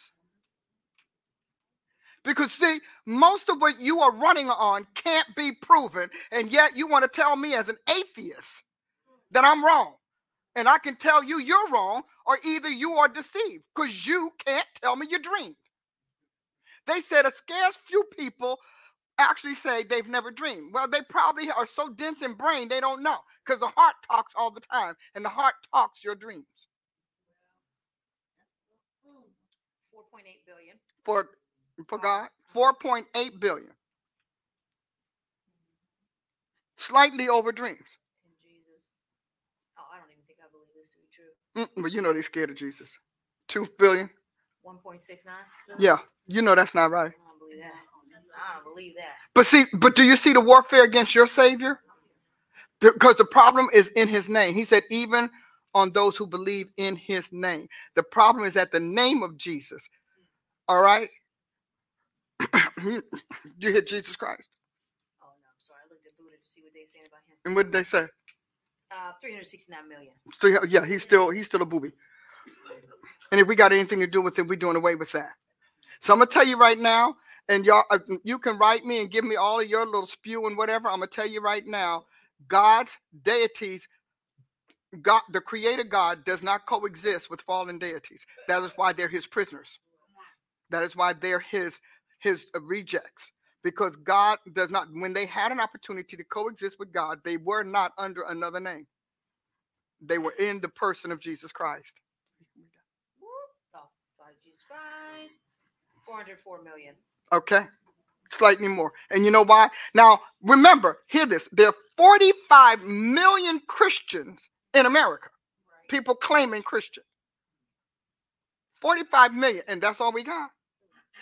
Because Satan is a liar. But we're going to change that. What? Well, Jesus Christ, when the search comes up, is tied to Mormons. Latter-day Saints. Uh-huh. Why? Because this is the internet blocking. Yep. You know, Google blocking. But I'm going to tell you this. I know it to be a fact. I might have to go into, I like to go into DuckDuckGo. They sometimes give me different things. But I want you to hear that. Do you hear that? Now, this is Mormons. That means that they don't think the Protestants charge. They are not even charged. Do you know it's 1 billion Catholics? Right. 1 billion Catholics under Jesus Christ. So you know that's wrong. But see, Satan doesn't mind being wrong as long as you never find out that he's deceiving you. See, he's okay with being wrong. He just doesn't want to be classed as a deceiver. So let's go to this here. Psalm 40, verse 7 and Hebrews 10. Read them on your own time. Excuse me. But the word quickening, quickening, you see what it says here. But it is the spirit that gives life, makes alive, releases the spiritual power to infuse natural physical life. That's what quickening means. And that's G27777. All right? The spirit quickening, as it respects the spirit, is endued with new and greater powers of life. The seeds that quicken into life. That is, germinate, spring up, and grow. So when it says the words, now think about it. My words, his words, give life, endue with new and greater powers of life, quicken or enlivens, and then germinate, spring up, and grow. The last three that we're talking about, I want to talk about here, germinate, spring up, and grow. And you know why? Because that's prophecy. Prophecy is a seed. Words are seeds. And now God is telling you they're not just empty seeds, but that they are the seeds that are tapping into creation's materials, creation's inventory, creation's stockhouse or stockpile to begin to produce a life. So Jesus is saying, when I speak, what comes out, the breath that comes out of me is spirit. Your spirit is your breath. So he puts a big caveat on our speaking. What does he say? You will give a what? An account of every idle word. Study the idle part. because it means neutralizing. That's what false prophecy and divination do. That's their objective. Neutralize, deathify, deteriorate, deviate. All of those. And what do we have from the psychics? That's what you get. Oh, God wants you to be he wants you to have the love of your life. No, he doesn't. He wants to be the love of your life. See, you see how it is. See how much that matters to them. Well, God wants you to be rich and whatever. No. He said, go sell everything you have, give it to the poor, and then you will have great riches in heaven.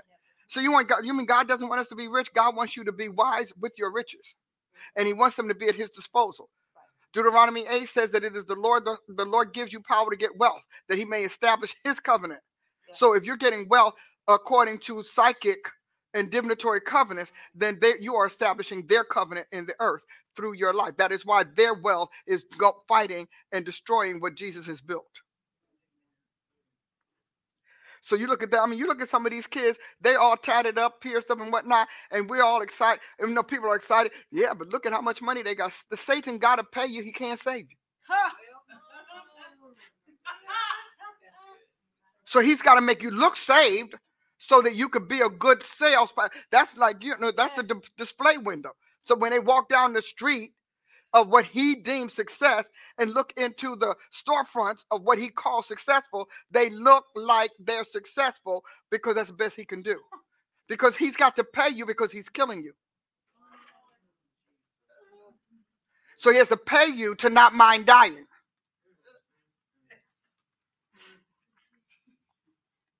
What? Isn't that the truth? He's killing you. He already knows you're on borrowed time because his funds are borrowed. That's why people can't keep it. He only got a handful of folk that he let keep his wealth. Everybody else gets 10, 20 years and out. And you've got to pay a hefty dues for that. So profit means, I like this one. I thought you'd appreciate this. Profit, useless, not advantageous. So your flesh is not really what's getting it done. It's your heart and your soul. Because your flesh was dead and useless. See, your soul and your heart on day 6 were non-existent. But they were never dead. Your body starts dead and relies on the heart to live.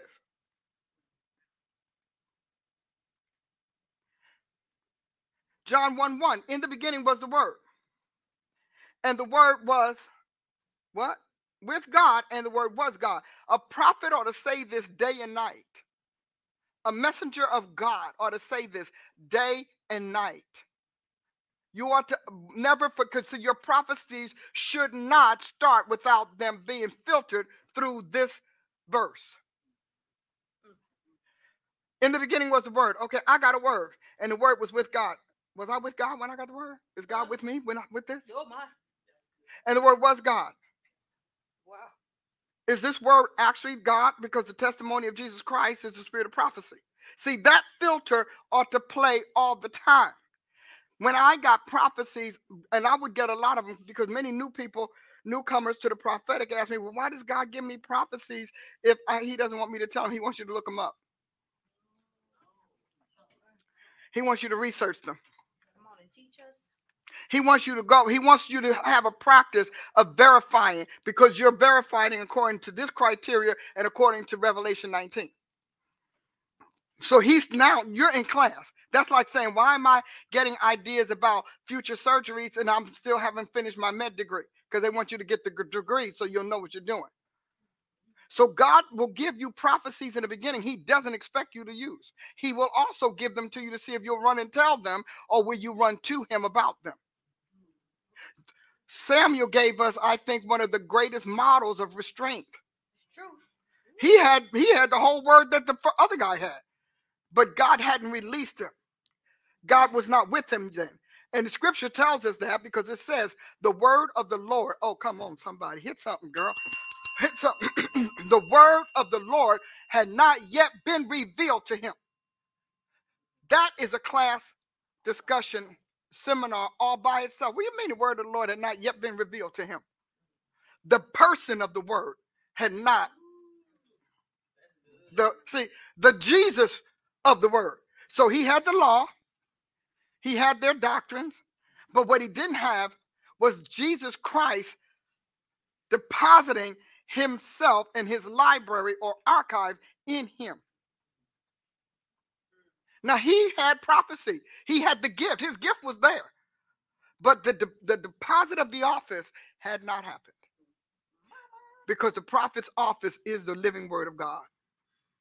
And the living word of God is the office. And it is the office that the Almighty established before there was an earth. You understand that when the war in heaven era happened, God had to have prophecy too. Because Satan has shut off and blinded the people. So they now needed intermediaries, just like he did in the planet. God would talk to Adam straight up. Yes. The highest seat that you can have in God is not only that he can talk to you straight up or command you straight up, but that he can converse with you straight up. See, because commandments and conversation is not the same. If God can't share his thoughts with you, if he can't give you his sentiments, then guess what? You are still a prophet, but you are a messenger. But you're not a colleague or collaborator. That is why when you want God to get some of these high people, he ignores you. He's like, are you kidding? That's my colleague. We're working together. No, I'm not going to. No, you just need to grow up, suck it up, get yourself right. We can really see a lot of what we call arbitrary, what heaven calls sovereign. We're going to be drowning in the sovereignty of the Almighty. And he's going to ignore you like he's ignoring a lot of people now. You know, I hear people, people write me and they write, Lord, just get rid of Paula Price. God's like, are you kidding me? It took me 38, almost 40 years to get this particular vessel. I will do without you before I get rid of that. Simply because what I put in it is biotic. It is not just, I'm not just a job description. This is not just a positional. See, what's in us is not just positional. Positional is the last thing. The first thing it is biotic. Her mind is toward me. Her heart is toward me. Some of these people, no, he listens to me. When I wake him up, he gets up to pray. I wake you up, you beg me to give you more sleep. See, there's a problem. Lord, can we meet in the morning? You've always rescheduling your meetings with God. See, you always rescheduling your meetings. I tell you, I have something on my mind. He can't tell you that he's got urgent things that he needs you to know. He can't downgrade it. He can't say things like you. He always has to be in command mode. So you want him to be autonomic. He's just got a command. Go, do, say. Go, do, say. But when you sit in a high place with the leader, Moses, he said, I don't talk to you all the way I talk to Moses. I speak to him face to face, which means I unveil and disclose myself to him. I send down my auditory system. So you get the sonic sound. Okay, what the Lord gave me. Joshua was extremely, extremely familiar with God because it says he went in the temple. So, and that's something else you know about your leaders. When your leaders withdraw, when you withdraw, that tells you that they're with you and thus with God. When Moses withdrew from the community, pitched his tent far, far away so he could see him coming. See, because nowhere to. That's it. Far, far away.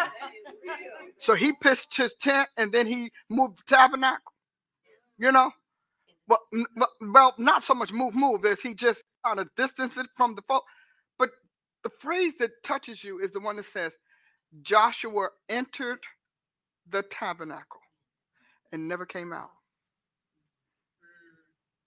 See, if you're going to be a successor, you ought to be in the place your mentor was, the predecessor was, so that you can absorb the fullness of what they got. Otherwise, because if you have independent thoughts, secret thoughts, you have, God is saying that, and then you're the mentee, then you're the kid talking about, I'm smarter than my mom. Are you kidding me? Joshua wished he could have been Moses. He was scared half to death. But he stayed in the temple not only to get what Moses got. Somebody hear me. I'm going to hit this thing because I got to say this. Not only to get what Moses got, but to get it firsthand. Right. He didn't get it secondhand. He positioned himself to get it firsthand. Now, that's not to say him, because Moses is still officiating in the temple. He's still with the priest, supervising and all of that. He's still doing that. Because Moses has become like the head of state, superseding the law, superseding the government, and in fact embodying the government that public officials appointed by him must must follow. So you could talk about, yeah, well, I realize that God uses her, but he uses me too. When people say that to me, I think you don't know God. You don't even know your own organization's hierarchy, because you're saying things that doesn't even work in this world. Because there's no in the world that you're going to say, just because you say good morning to the CEO every day, you're equal to the CEO. Come on and make it plain here. There's no way in the world that you can sit there and greet your supervisor. They pass you as a receptionist, and all of a sudden you stop being a receptionist.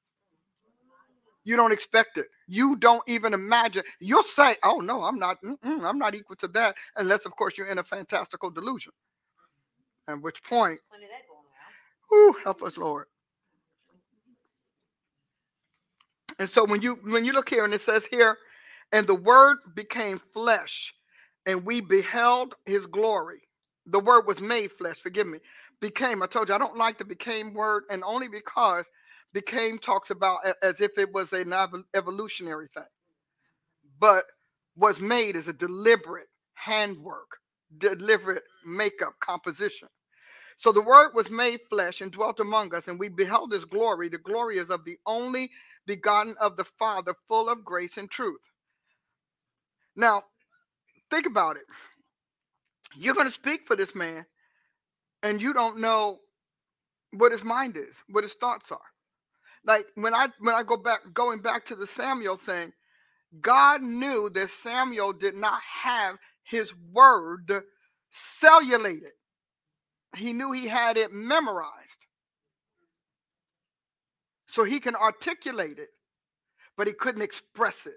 The word express means press out into another being or another thing. So he said, neither, 1 Samuel 3:7, neither was the word of the Lord yet revealed to him. Why? And I said, Samuel did not yet know the Lord. How do you not yet know the Lord? You've been trained to be the prophet. You've been trained to be. So there is some nuanced thoughts and some implications there, subtle implications there that are worth exploring if you're going to be a prophet and to educate prophets. At what point are they speaking under the Holy Spirit as a messenger versus an official? At what point will their language change, and into what will their language change to show that they have moved from gift to office? So when you read it, I'm looking at the other translations. So one other translation, TPT translation, means living expression became a man. So to understand that we can hear, I want you to hear the physicality of this. So, and the word was made flesh, and the living expression became a man.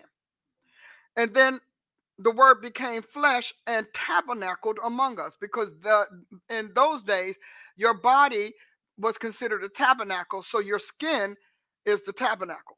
So you tabernacle in your skin. Your organs tabernacle in your skin.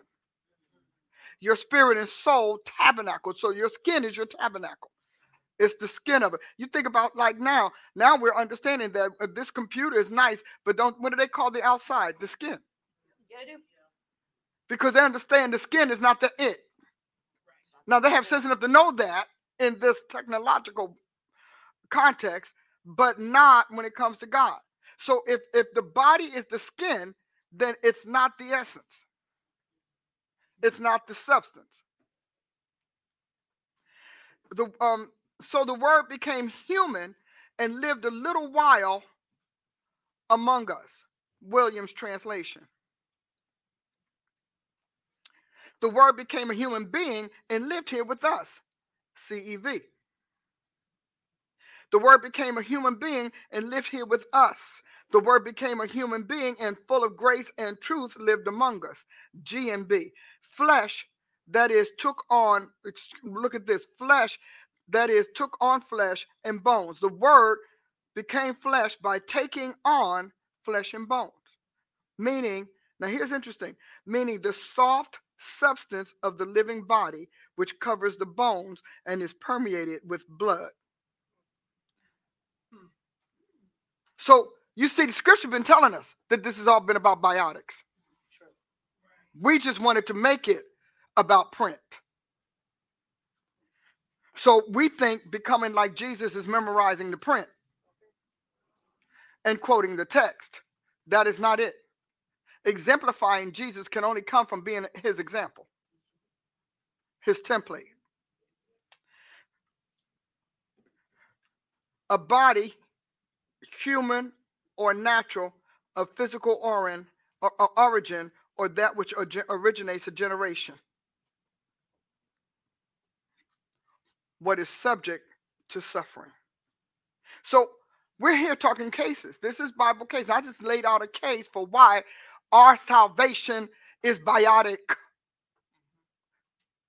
and our conversion, transformation of soul is biological. That biologically the soul generates the uptake of the spirit so that it can begin to reformat our bodies so that our bodies will cease from sin. See, that's what Paul was talking about. Because when you have become like God, you cease from sin.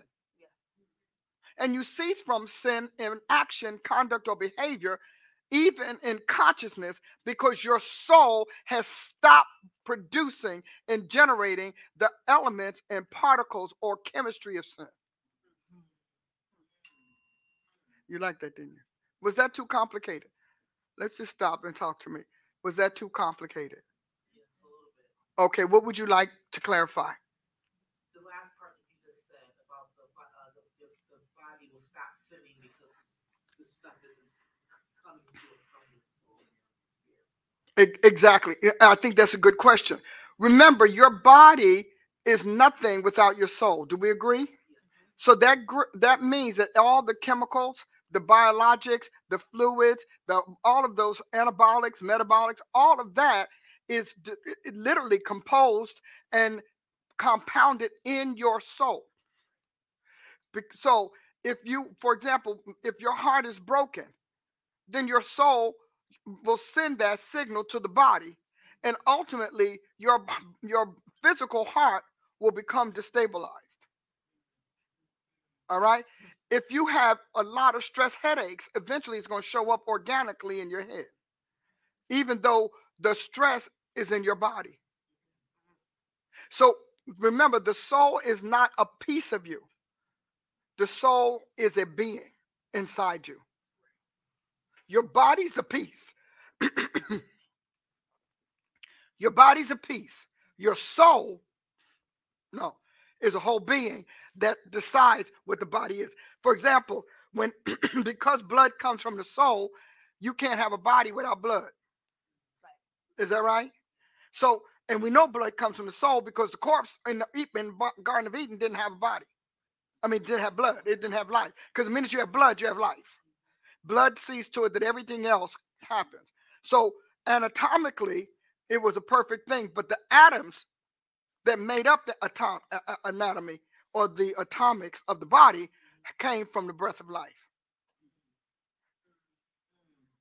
Because it had earth and it had whatever life was in the earth, but it still wasn't alive. So we got an earth that is keeping the animals alive. Well, not so much because the body is the first thing he formed. But we have the earth that's got the elements. We've got the waters. We've got all kinds of vegetation. And he makes this body from the dust of that earth. And still it's dead. Because life doesn't come from the earth.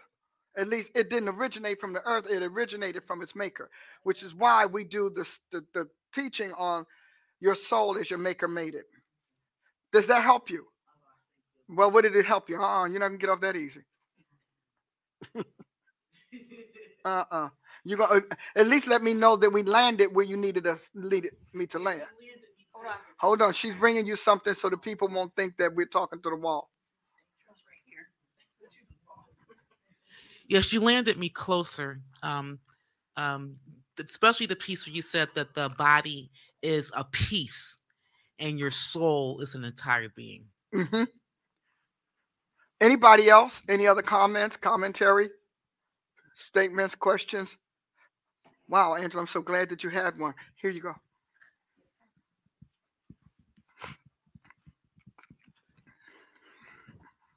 Well, actually, the one piece right now that I was sitting here kind of thinking through was the metabolics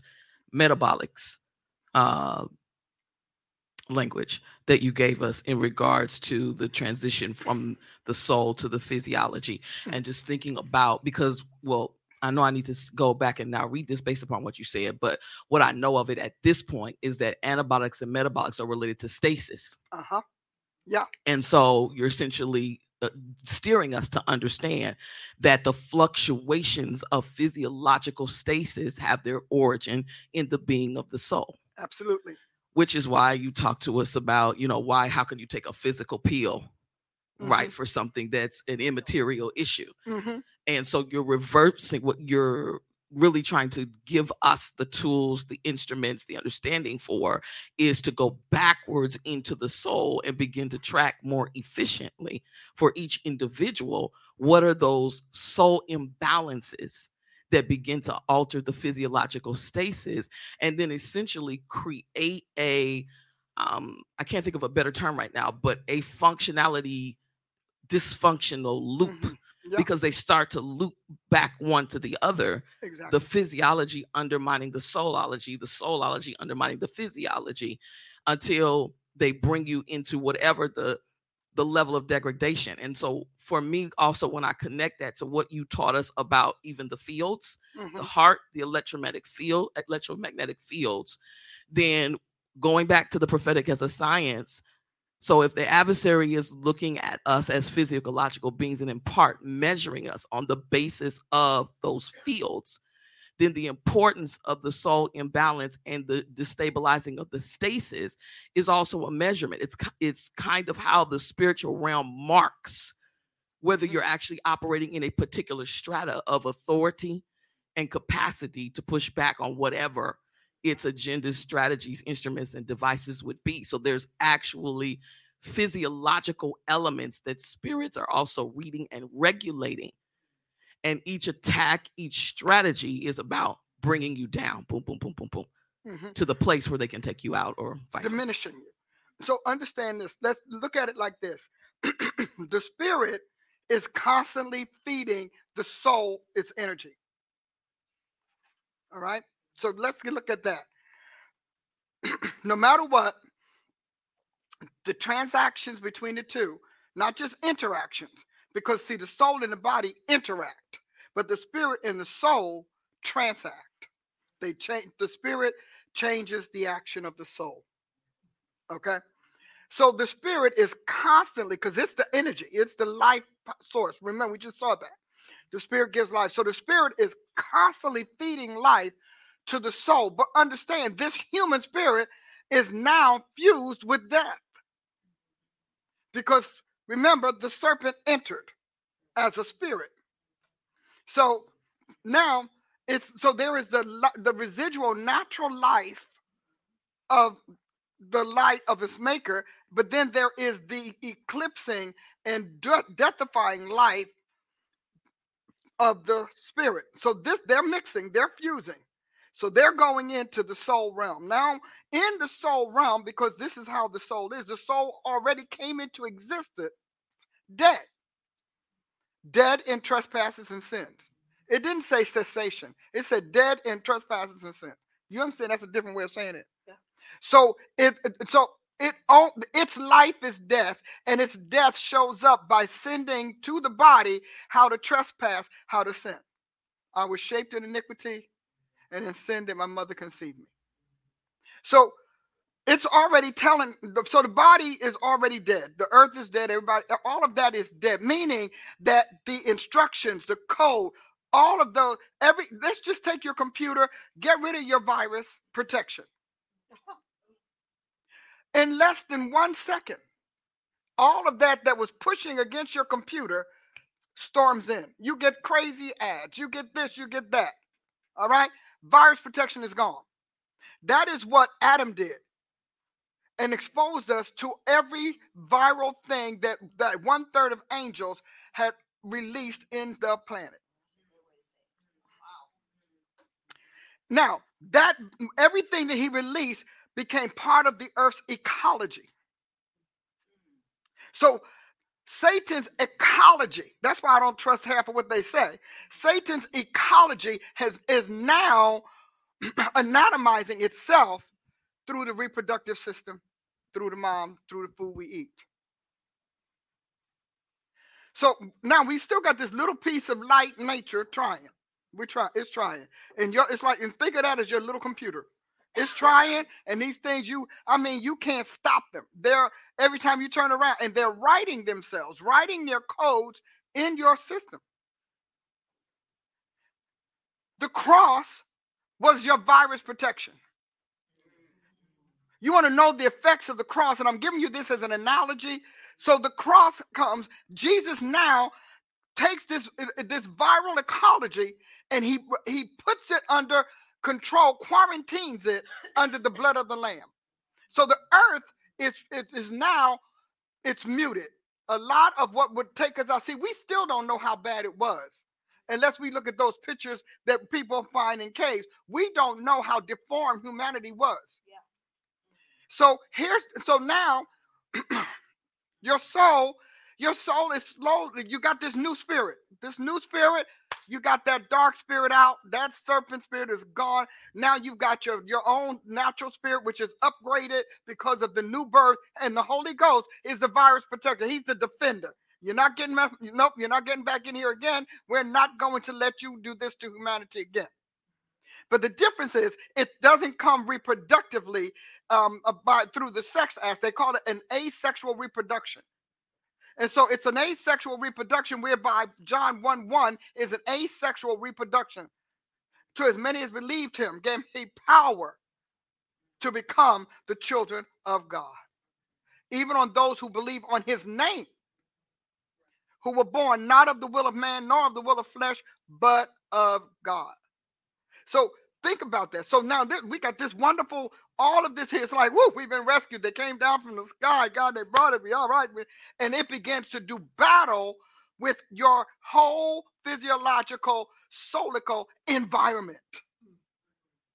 The whole environment. And how is that? What's doing battle? The particles, the life particles of the blood of the Lamb. The blood, the same blood that breathed into that corpse, the same breath, the same being that breathed into that corpse, the breath of life has now multiplied itself because humanity has, and it is the same breath, that same Holy Ghost is cleaning up your entire entity environment. And it's going after the soul. And so, because the soul was unstable, the soul, what he said, all of them are out of corpse. Everything. He said, we were out of orbit with God. He said, all of them out of course. The whole earth is out of course. So now, here we go. We've got, remember, the soul was doing all of this before, and before it came in. Then, but what's happening now is the life of all of those 1/3 beings that descended, fell on earth. They have populated themselves. They have physicalized themselves so that all of the physical, or what we would call, what do you call it? The metabolisms and the antibodies, that which is transfused. So the soul transfuses the body. That is why they have found out no matter how much you eat, if you don't deal with your soul, it's going to keep telling your body not to metabolize like this. Don't anabolize like that. It's going to keep you according to the generation that's in you, that you came from, the gene pool that you came from. See, they're telling us the truth. We're just not calling it or extracting it as truth because we're not doing our forensic studies. So you're talking about, listen, you can't say any longer that you can't say I'm free from alcoholism. Why? Because your soul is still going to metabolize it that way. But so you have to say, no, I'm not. But the blood of the Lamb said, but I took those cues and codes out and I replaced them with life. But the Bible uses life, it uses death, sickness, disease, and we have to go in and do that work. So your soul chemicalizes your body. Chemicalizes. That's why because everything is in your blood, is it not? I don't want to be wrong. Everything is in your blood, is it right? So that's why the blood has to be the consummate fluid of life. Everything is in your blood, and from the marrow to your skin, your blood's in control. So when God changes the codes of death to life by his blood, which he does by his spirit, you will end up being him, because he keeps pushing. He's pushing his blood through you. He's pushing it, and that is pushing out the blood of death, or the codes of death. He will purge you. And they talk about there are certain things you can fix this nutritionally. There are ways that you can fix it behaviorally. There are ways you can fix it aerobically. But in the end, those are temporary fixes. Think of your computer getting plugs and patches. But when somebody says, all right, you can keep this skin, you can keep this, but I want you to know that I have this whole new system, soft system, that I want to put in your computer. What is it going to do? It's going to immediately go to work, finding problems, fixing, finding and fixing, finding and fixing, finding and fixing. It's going to do that whether you want it to or not. Now, let's say that you begin to, they say, now, here, this is the instruction manual, and then these are some of the maintenance that you need to do. So then you start doing it. All we're talking about now is soul maintenance, because the spirit realm is done. So we're going to do our updates, soul maintenance, whatever. When you think about it, this is the part that I think is so amazing, is that the church has put so much emphasis on the spirit because it takes the least amount of work. Because none of this works apart from your will, your psyche, your consciousness, or your conscience. We want to talk about the things of the spirit. But see, it's your soul that decides whether you go to heaven or hell. Now, your body can be dead and go to the dust and borrowed by the next generation, but nobody can reuse your soul. We don't have, no, I know they like to say this, nobody can reuse your soul. And your soul is not just about you. If you look at it, Adam's soul was about creation. It was about populations. It was about generations. Nobody can do that. So again, she's going to tell you, we're going to wrap up by giving you again how to get in my soul class. But before we do, I want to tell you, share again, and then share some more. And then after that, sow seeds. And you all sow seeds. And you can't keep saying you want God to fix a problem, and when he raises up the fix, you don't want to finance it. I want to take this global. I want to take it on networks. This teaching needs to be. I need a wider audience, and that requires your help. So I'm asking you to sow a seed. And I want to say this. I'm not asking you to trigger your bad memories about who didn't do it right. I've been out this thing a long time. Nobody can tell you that I did it wrong. As a matter of fact, because of the containment of funds, I've not had an opportunity to do it too much at all. I need you. If you have friends that have camera equipment and filming and television equipment, let us know. Contact Apostle Ashley. You have friends who have access with networks and whatever. You feel like you want to do something for God, but you don't want to do it out of pocket. Then pick something that you can do that will get me to the globe and get the globe this information so that it can save its soul. So again, it should be on the screen for you to sow seed and then to enroll in a class. There it is. Until then, see you Sunday at the Embassy, home of the Congregation of the Mighty Where God Stands. 8 o'clock, Sunday school, 10 o'clock, service. And by all means, think differently so you can live powerfully. Reintroducing drpaulapricepowertrain.com. Become the most successful you. Business and life coaching and training with Dr. Paula Price.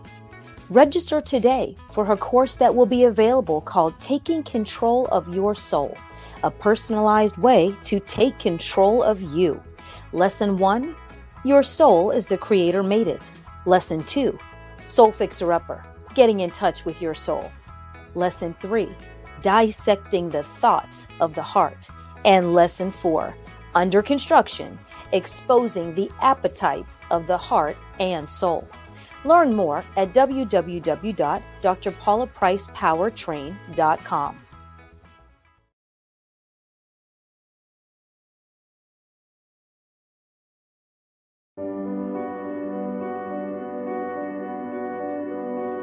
Dr. Price should be on television because her wisdom is universal. Whether you're a Christian or not, whether you agree or you don't, there is wisdom and eternal truths in everything she says. She's intelligent and not just emotionally reactionary. And so if she's going to, let's just say, have a rebuttal against something, she has done her homework. And so it's not just shooting off emotionally and this is just what I believe and just, unbridled passion all over the place. She should be on television because the world needs her, not just the body of Christ. There are answers that she has taken the time, which a lot of people don't want to do, and paid the price and the sacrifice, like people in Scripture. And it's time for the world, and the world is ready to hear that information. Oh, she's real. Dr. Price is real. That's the appeal.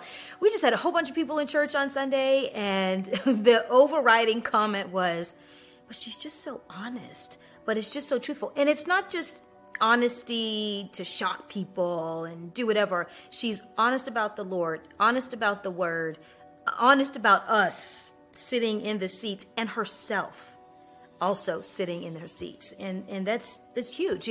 You don't even realize you don't hear the truth a lot until you hear it. And you're like, that's it right there. I want you to do me a favor. I want you to visit www.takingiton.com. Taking It On is not just about a television show.